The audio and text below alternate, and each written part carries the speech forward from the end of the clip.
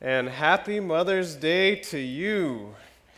I'll tell you what, I'm gonna wish you a happy Mother's Day, but first, man, moms, you are so special, and God has such a unique role for you on this planet, but there is no one like our God. There is only one name that we will exalt this morning, and that will be the name of Jesus. All right, so happy Mother's Day, and I know that will echo and resonate with you moms because you have one passion for your children is that they would know our God. And you want to show that God to them in every way you can. So I hope you enjoy our small gift and that you're edified by the letter in the bottle later, and that you have a lot of things to think through and discuss on that. At Kahalui Baptist Church and at all the churches, we want to encourage, we want to raise up mothers who are Christ-centered, biblical heavyweights that would take on Mayweather and anybody else for the kingdom of God. Lionesses, soft and fluffy on the outside, but by no means weak or dainty. Women who are passionate about the gospel of Jesus Christ. Your influence on this planet is massive. Massive. Your ability, I'm getting my timer out here so I know when to be quiet. Amen. Your ability to influence the nations, to shake the nations for the glory of Christ by raising up children who are passionate about Jesus and knowing God. Your ability to influence and change the world through that endeavor is unparalleled. Motherhood is a precious gift and calling. It's a calling to tell and proclaim the word of Christ, to truly raise up a disciple of Christ. So the scars you bear in your body, the pain of being hot and sweaty and swollen ankles and all this good stuff that I'll never understand will be more than worth it when you are revealed in glory with Jesus. Amen. Strive. Your labor in the Lord is not in vain. It's necessary. It's important. All right, so happy Mother's Day. Thank you for coming. And whatever your reason for being here, Mother's Day, maybe you're just here to worship the Lord as you come week in and week out members, or you're just here for another reason. God is seeking you. He's seeking after you. You have your reasons for being here. God has his reasons for having you be here. I pray you'll hear that this morning. We'll be in Genesis chapter 12, 1 through 3, and Genesis 15, 1 through 7. So get your Bibles out, turn them on. If you don't have a Bible, there's a pew Bible somewhere near you, a little dark blue Bible. Get it, because we're going to be jumping all over today. We are going to conclude our kind of 3-week series on the covenant of Abram or Abraham. So the first week, we just oriented ourselves, the gospel according to Abraham. In you, Paul would later write in Galatians 3, in you all the families of the earth shall be blessed, was the promise to Abram. And Paul says the gospel was preached way back then. The second week, we introduced this concept of the covenants that is new for some of us. Others of us have a little bit of familiarity with them, but it's about as far as if I were to say, explain how a car works. You're like, well, I know you turn the key in the ignition and turn it on. Past that, I'm fuzzy, right? All right. So that's some of our working knowledge of covenants. And so we introduced it, got oriented to the covenants. Really, all of Scripture is a story. The story of a single promise of God to redeem humanity from their fallen estate and how he brings that promise to pass. That promise echoed way back in Genesis 3:15. You shall bruise his heel, and he shall bruise your head. It's all the story of a single promise. So we explained a covenant is a relationship of oaths and bonds and involves mutual thoughts, not necessarily equal commitments, though. Or more simply, your familiarity with covenants is inherent. Everybody hold up your left hand, hold it up. Now look at your ring finger. Some of you who are married will have a ring on that finger. And if you aren't married, you don't put rings on that finger because it is the finger. You may put your hands down. Some of you have your hands up the whole sermon. My shoulder's getting tired, Pastor, right? It is reserved for the sign of the covenant of marriage. We said all covenants, or most covenants in general, have three echoes: a promise, a condition, and a sign.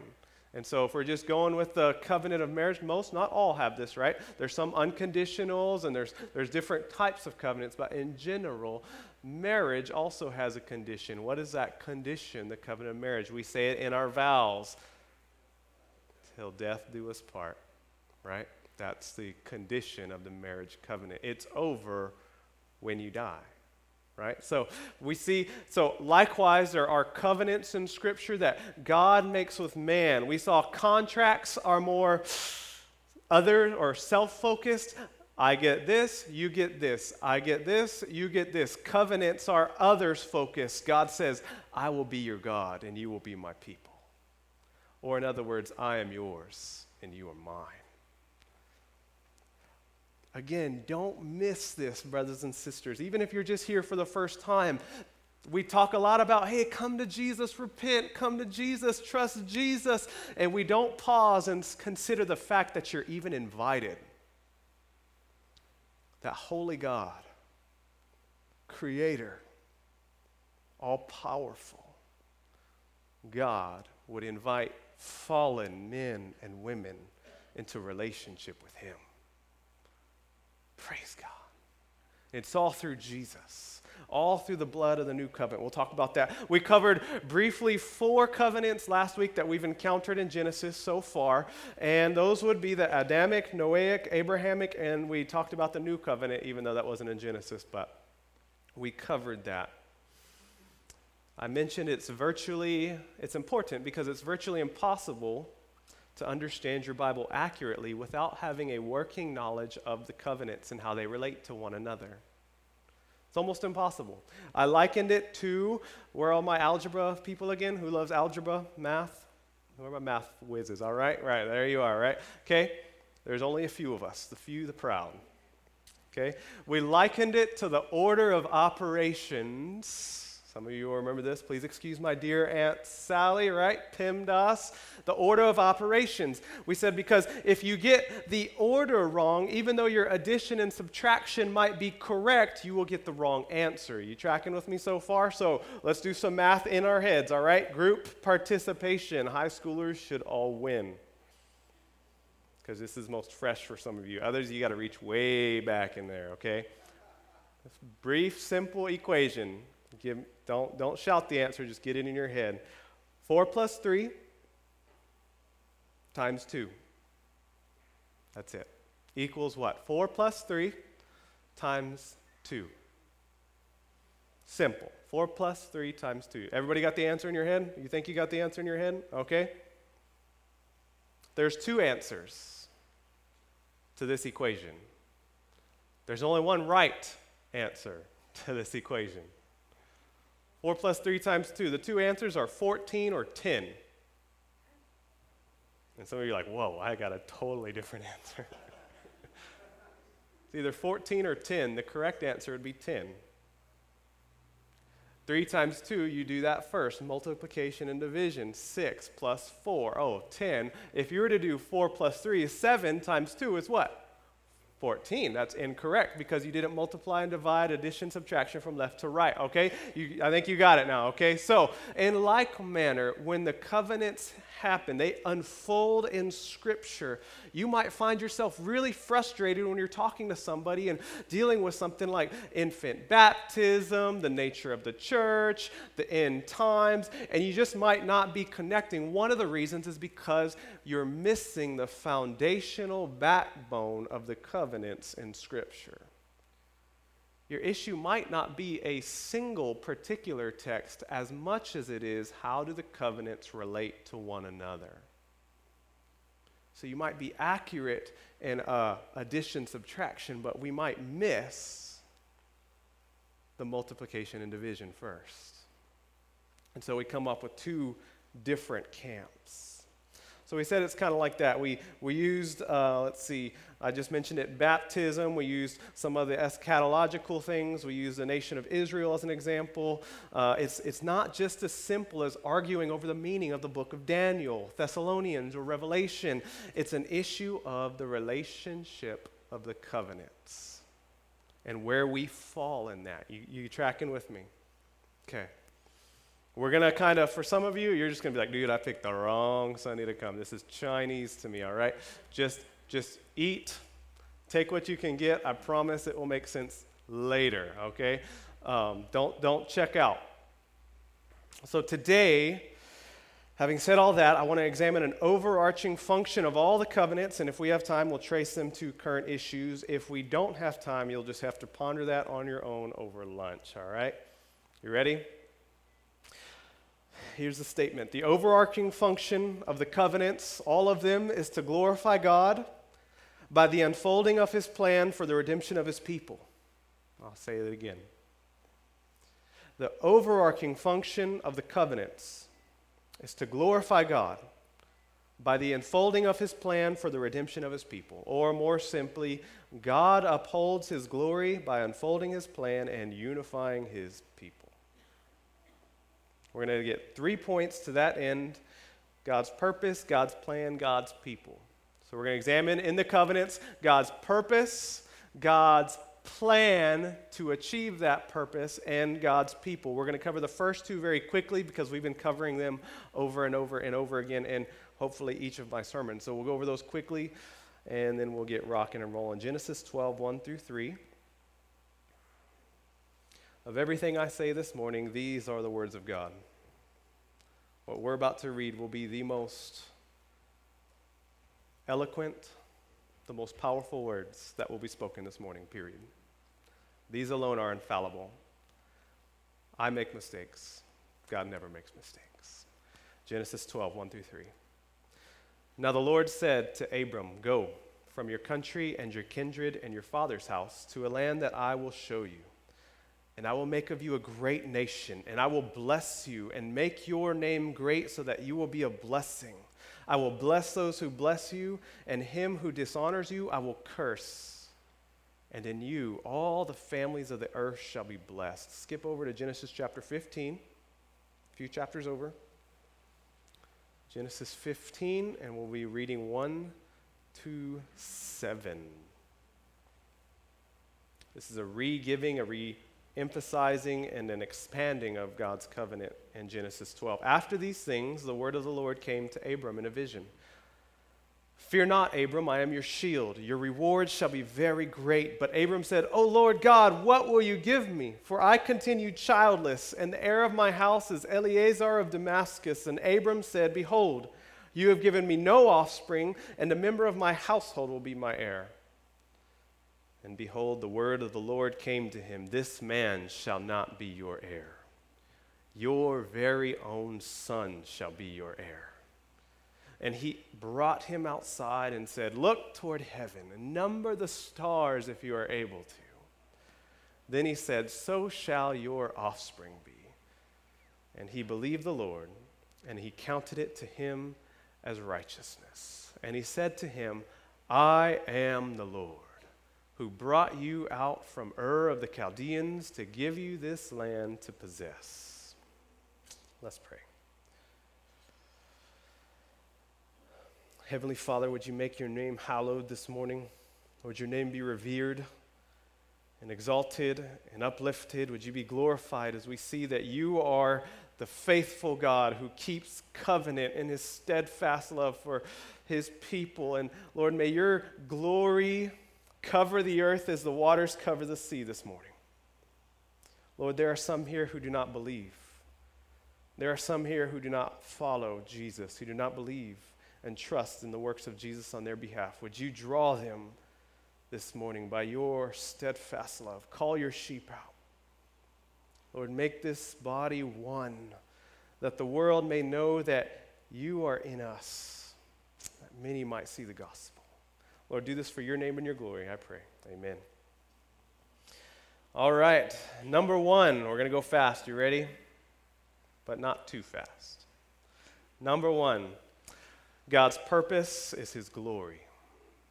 So in the covenants, the overarching function is that God would be glorified. The reason why he made the nation of Israel, the reason why he called Abraham out from idolatry and made and promised to bless him was not because Abraham was special, but because God will be glorified. Isaiah 49, verse 3. And he said to me, "You are my servant Israel, in whom I will be glorified."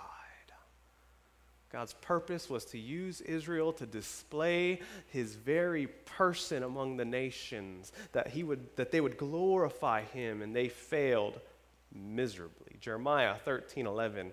"So I made the whole house of Israel and the whole house of Judah cling to me, declares the Lord, that they might be for me a people, a name, and a praise, and a glory." Isaiah 43, 6 and 7. "Bring my sons from afar and my daughters from the ends of the earth, everyone who is called by my name, whom I created for my glory." Why did he create them? For his glory. In short, every act of God in history has been for his glory. God called out Abraham and created Israel with the intent that they would display his glory, but they were faithless, they broke covenant, and they failed. But God's purpose, nonetheless, is steady, and he is committed to upholding the glory of his name. Some of you here are like, "Dude, I'm just checked out, man. You lost me way back at glory," right? Check it out, all right? You just need to know this. You were created to glorify God. You will not be happy with anything else. Your life will be spent chasing the wind, chasing that which doesn't satisfy, because you were made to know and worship God. That's the main thing you need to know this morning. If you're lost already, know that you were made and created for the glory of God. You are currently, apart from Jesus, not glorifying God, not happy, not satisfied, but in Jesus Christ, God offers you himself, his very person, that you might know him for all eternity. Coming back. So that's God's purpose, to uphold the glory of his name. God's plan, point 2. I told you we'd go fast. God's plan is redemption. How is he going to get glory? How is he going to uphold the glory of his name? He is going to show himself mighty in rescuing slaves. Those who are dead in trespasses and sins, God's going to redeem from that place. God set this plan in motion since the beginning. Genesis 3:15. "I will put enmity between you and the woman, and between your offspring and her offspring. He shall bruise your head, and you shall bruise his heel." God's plan has always been to redeem a people through Jesus Christ from the destruction of sin and make them into a holy nation that would represent him accurately to the earth, so that it would be fulfilled. The glory of the Lord will cover the earth as the waters cover the sea. I was at the beach yesterday, and I was looking like a fool trying to stand up paddle surf, and you look over, we're at Laniopoko, and you just look over and you see the waters just covering the sea. It's just powerful. It inundates everything, and you feel so helpless amongst it. And I thought, God said one day his glory is just going to cover this world like the water covers the sea. Come, Lord, quickly. Do it. We want to see it. This has always been God's plan, to redeem. This plan has unfolded. He didn't reveal it all at once in its fullness. It has unfolded through the covenants, all pointing to Jesus. all pointing to Jesus. Scholar Benjamin Warfield, said it was like the Old Testament, the Bible, that old part of the Bible that you just read and you're like, dude, I'm way lost. If I was lost in here, I'm way lost back here, okay? That part of the Bible, he said it's like walking into a room with the lights off, and you kind of bump into things here, and you kind of bump in, you don't really know what it is, but you feel it. And with the coming of Jesus, he said it's like turning on a light. And you can look back and see, oh, that's what that was. That's what this was. We didn't know exactly what it was then, but now I see. That's what the coming of Jesus did with the covenants. And what we find when we go back, order of operations, we come to Jesus and we start to look back on all that was said. We see Jesus all over the place in the Old Testament. Abram, Noah. There's a judgment coming, but there's a greater ark. Who is that? Jesus. There's Cain and Abel, and Cain rose up and murdered his brother Abel, but there's one whose blood speaks a better word than the blood of Abel. You remember? Jesus. All throughout, you'll see the apostles and the Holy Spirit just pointing everything back to Jesus. God's plan has always been redemption. Number 3. God's people united. God's people united. God's purpose, His glory, God's plan, His redemption, and God's people united. Now, God has always been on mission to redeem His people. This is where it gets interesting for some of you. This is super debated.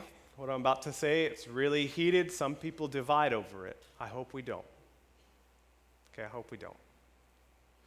How you answer this question, this point gets at the heart of who are the people of God. You're like, wow, that's doesn't sound really debated there. Well, get with it, you'll see. Who are the people of God? Are there two peoples of God? Nation of Israel and the church? Or are there one people of God called the remnant of Israel then and the church now? The implications of how you answer that question are massive. You say, "What? How's that? How's that?" Some of you already know, because I can see you like, yeah, I get it, I know where this is going to go. Some of you are like, dude, I've never heard this. Here's the implications, a few, of how you answer that question. I was driving on Pu'unene a few weeks ago, and I saw a bunch of people with signs on the corner of Pu'unene and Derry Road, and those signs said, "We stand with Israel." You guys seen those signs? You guys seen that when you drive around? We stand with Israel. How you answer this question will impact whether you're out there on that corner standing with signs.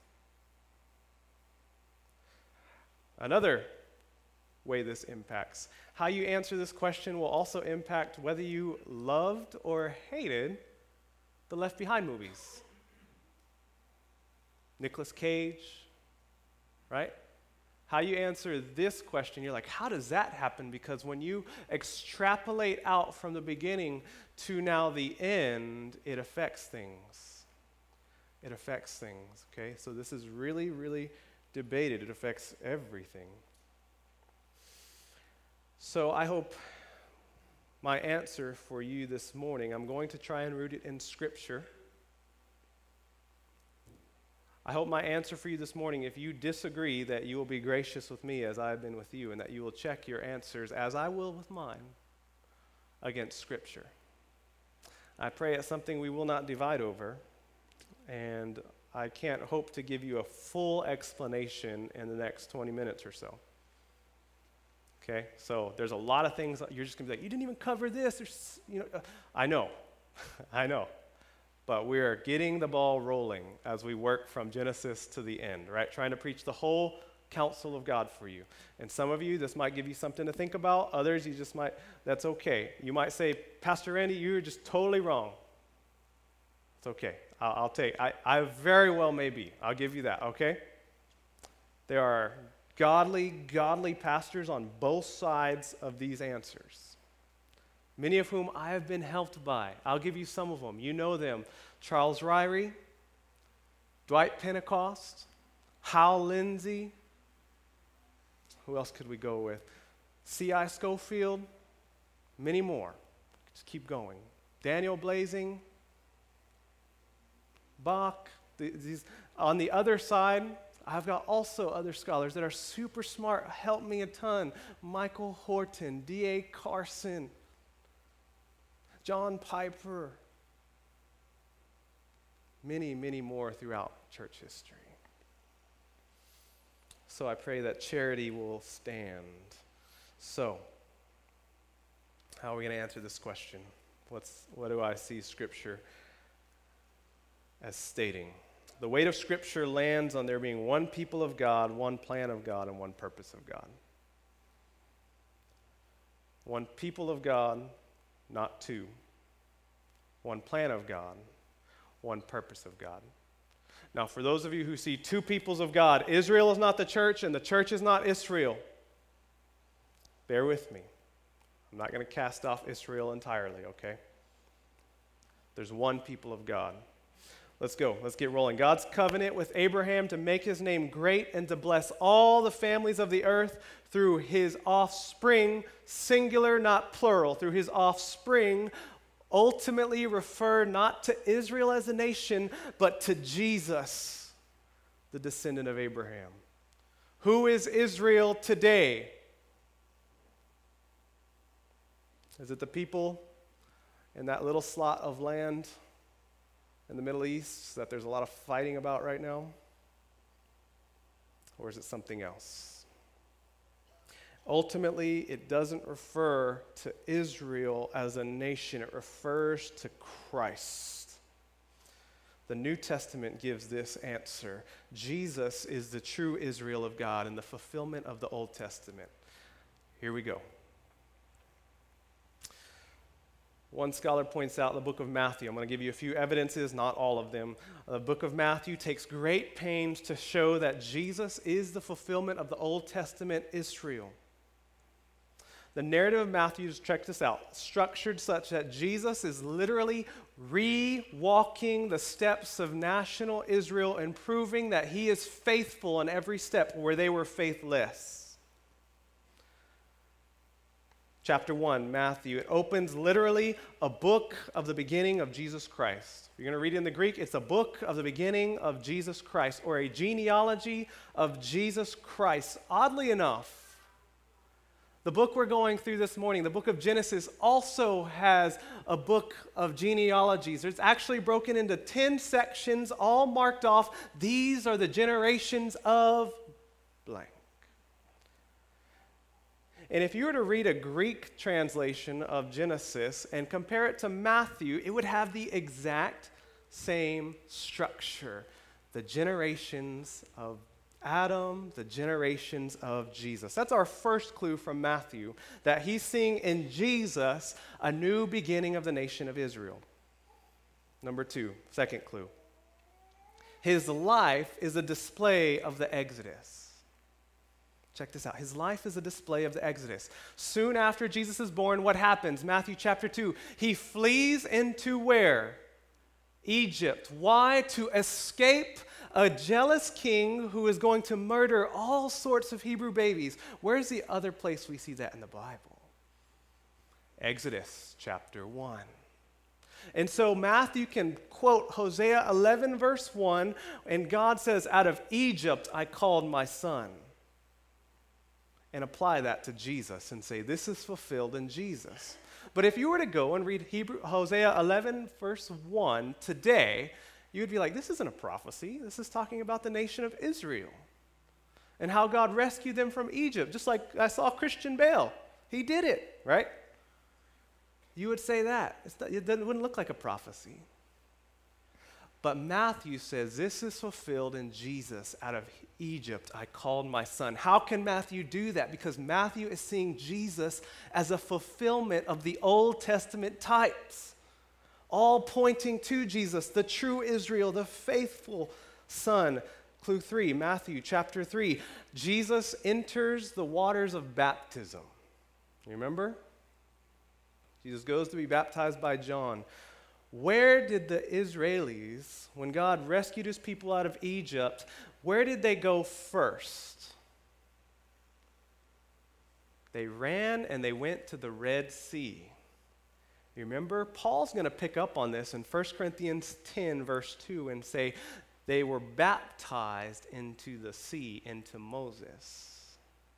It was a type, a picture of baptism. And so Jesus comes from Egypt, and he goes and immediately is baptized, just like Israel. And whereas Israel was faithless that whole time, oh, they're going to kill us. Why'd you bring us out? You should have left us back. Jesus is faithful. Jesus is faithful. Clue number 4. Just like Israel, after they crossed the Red Sea, their type of baptism, where did they go after that? Well, those of you familiar will know they wandered in the desert for how many years? 40 years. Where does Jesus go right after he's baptized? Matthew chapter 4, into the wilderness for 40 days and 40 nights to be tempted. And so, God in Matthew chapter 3, unlike faithless Israel, Jesus is the faithful, true Son of God, the offspring of Abraham. And God cracks the sky open at his baptism and says, "This is my beloved Son, with whom I am well pleased," or whom my soul delights in. The true Israel, Jesus. Now, with Jesus as the true Israel then, that's going to conclude. We could keep going, but you see the idea. This happens all throughout the New Testament. This is just everywhere. With Jesus as a true Israel and descendant of Abraham, how are all the nations of the earth blessed today? Right? Because here's what's at stake. Is God faithful to fulfill his promise?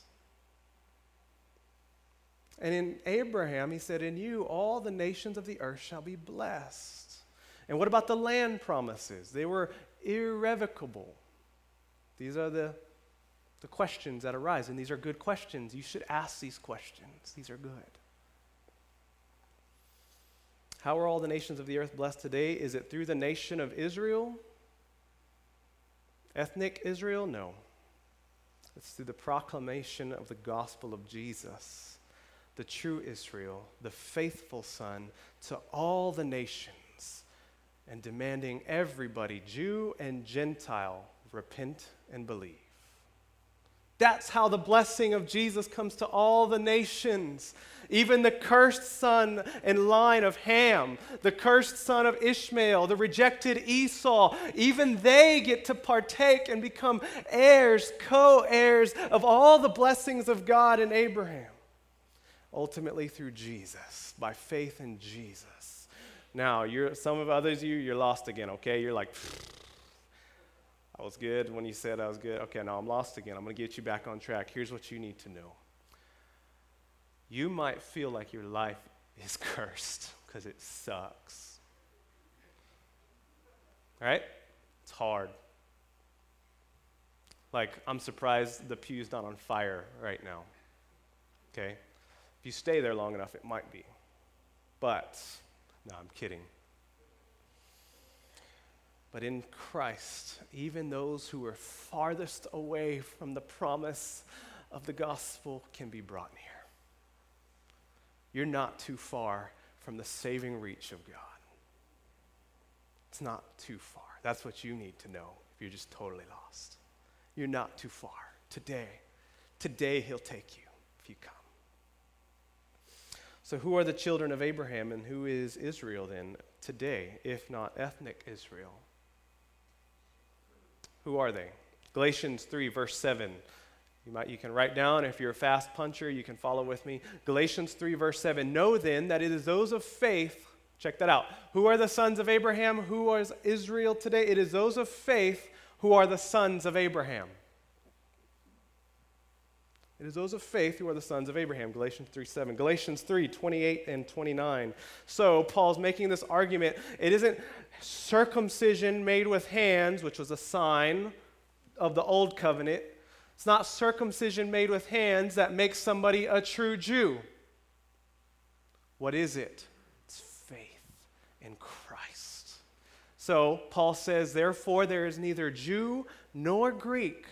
There is neither slave nor free. There is neither male nor female, for you are all one in Christ Jesus. Now check this out. And if you are Christ, then you are Abraham's offspring, heirs, according to promise.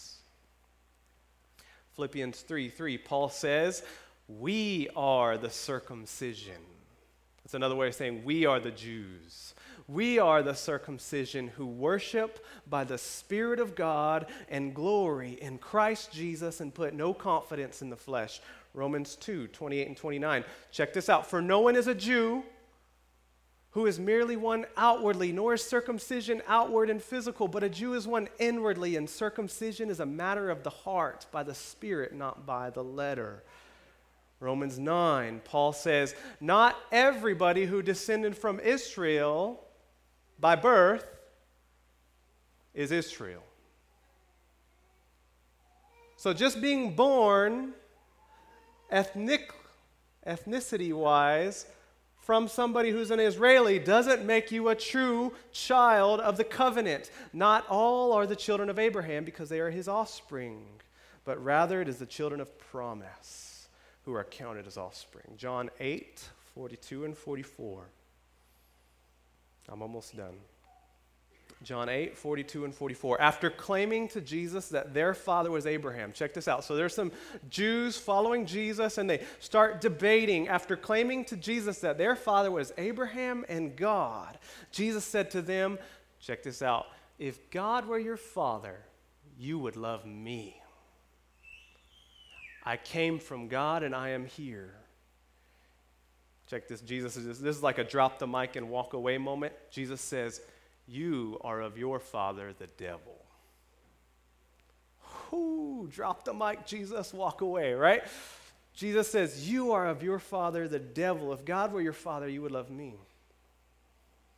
In other words, what is Jesus getting at? It isn't ethnic Israel that is the true children of promise. It is those who are by faith in Christ now identified because you are united with the true Israel as the Israel of God.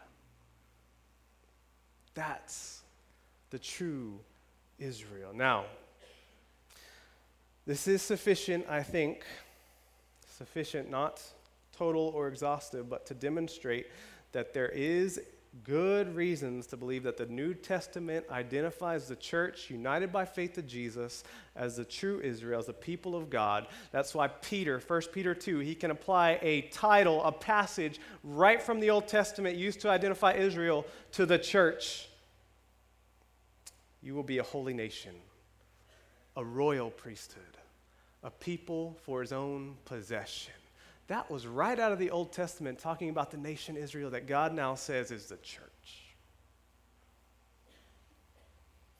Now, there's a lot of questions still. What of ethnic Israel? Does she still have a role? So if that's the case, what about that nation over there? Do they still have a role? Yes, absolutely. And just in some, I can't get into all this stuff now. I just want to give this to you so you're not like, Pastor Randy's going off the deep, right? If that's your thought, okay? Yes, she does still have a role. One day, she will be grafted back into the olive tree when she returns and trusts Christ. And we will still remain one people, not two peoples of God. But yes, there is a role for ethnic Israel. What of the land promises? Is that spiritual or is that literal? I would say consider the land promises to be literally fulfilled and surpassed in the new covenant. Check this out. Everything about the new covenant is better than the old covenant. We have new promises, a new mediator, a better sacrifice. All of it superior to the old covenant. So, old covenant promised land. In Christ, we are promised to inherit not just a strip of land, but the world itself. With a kingdom, a literal kingdom that will never pass away. So does it have to be a either or could it be a both and? Could there still be a literal fulfillment of the land promises, but superseded and superior to the old covenant? Which brings up another question. This is now getting to practical implications for today. Do they have divine right to the land right now? Right? Because that's what the whole stand, right? Do they have divine right to the land right now in light of everything we've just seen? Answer. Israel as a nation has never possessed divine right to the land. Never, I repeat, never possessed divine right to that land as long as they are in a state of covenant unfaithfulness. You tracking with me? They have never had status to divine right in the land as long as they are breaking covenant. The land's promised to them. It's theirs unconditionally. And they will be in there as long as they are keeping covenant. That's clearly spelled out in Deuteronomy if you don't believe me. And God has punished them many times when they break covenant. The Babylonian exile, the Assyrians plundering them, all over and over. Rome, all of it pointing because they are breaking covenant. So as long as Israel is a covenant-breaking people, they have no divine right to the land. I am not anti-Semitic. I love them. They should not, that does not give nations the right to plunder them or brutalize them or anything like that. They should be treated with fairness and compassion as other nations. We should pray earnestly. Paul said, my heart's and soul's desire for them is that they might be saved. That's our prayer for them. And Jesus said, when the builders rejected the cornerstone, Jesus, he said, the kingdom of God will be taken away from you and given to a people producing its fruits. Matthew 21:43. The primary way, brothers and sisters, that we stand with ethnic Israel is not by political movements. It's not by endorsing them no matter what they do, because God said as long as we're on the side of Israel, we'll be blessed, and as long as if we're against them, we'll be cursed. That's not the idea. Yes, as long as we stand with Jesus, you will be blessed. As long as you stand by faith and you abide in his words, you will be blessed. When you come against Jesus, the cornerstone, you will be crushed. It's not primarily by political movements. It's by praying that her blindness would be removed, that her hardened heart would be softened, that she would turn even now and embrace her Messiah, Jesus. And it's by preaching that gospel to every nation under heaven that Paul said he hopes to make them jealous by seeing the Gentiles come. So, in conclusion, brothers and sisters, if you're lost again this morning, the implications of this, I could just keep going on and on. They're huge. They're massive. We'll address them in time. The main thing I want to close with this morning is you, friend apart from Jesus, you, friend, not partaker, not trusting in Jesus, you can be a partaker of the blessings and promises of God in Christ this morning. He offers joy, peace, rest for weary souls. Moms, are you weary? Chasing after the little ones, being awake all night? Maybe your children are walking in darkness. Know the promises of God.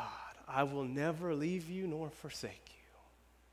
I am with you always to the end of the age. We're going to have a time of prayer now. I pray if you are, man, you're like, that's me. I'm far away. The pew's getting hot. I'm about to catch on fire. Would you come this morning? Turn and trust Jesus and see you will never regret it. And follow him all the days of your life. Let's pray. Heavenly Father, I know this is a difficult topic for us and it is hard to understand. You said there are some things that are hard to understand. Would your Spirit please give us understanding? But more than understanding, would it give us love for one another? Father, may we love those as you have loved us. And Father, I pray that you would draw many to faith in Christ, that you would bless the mothers, Lord, that you would bless them and keep them and cause your face to shine upon them and give them peace. Do this for your name and your glory. Amen.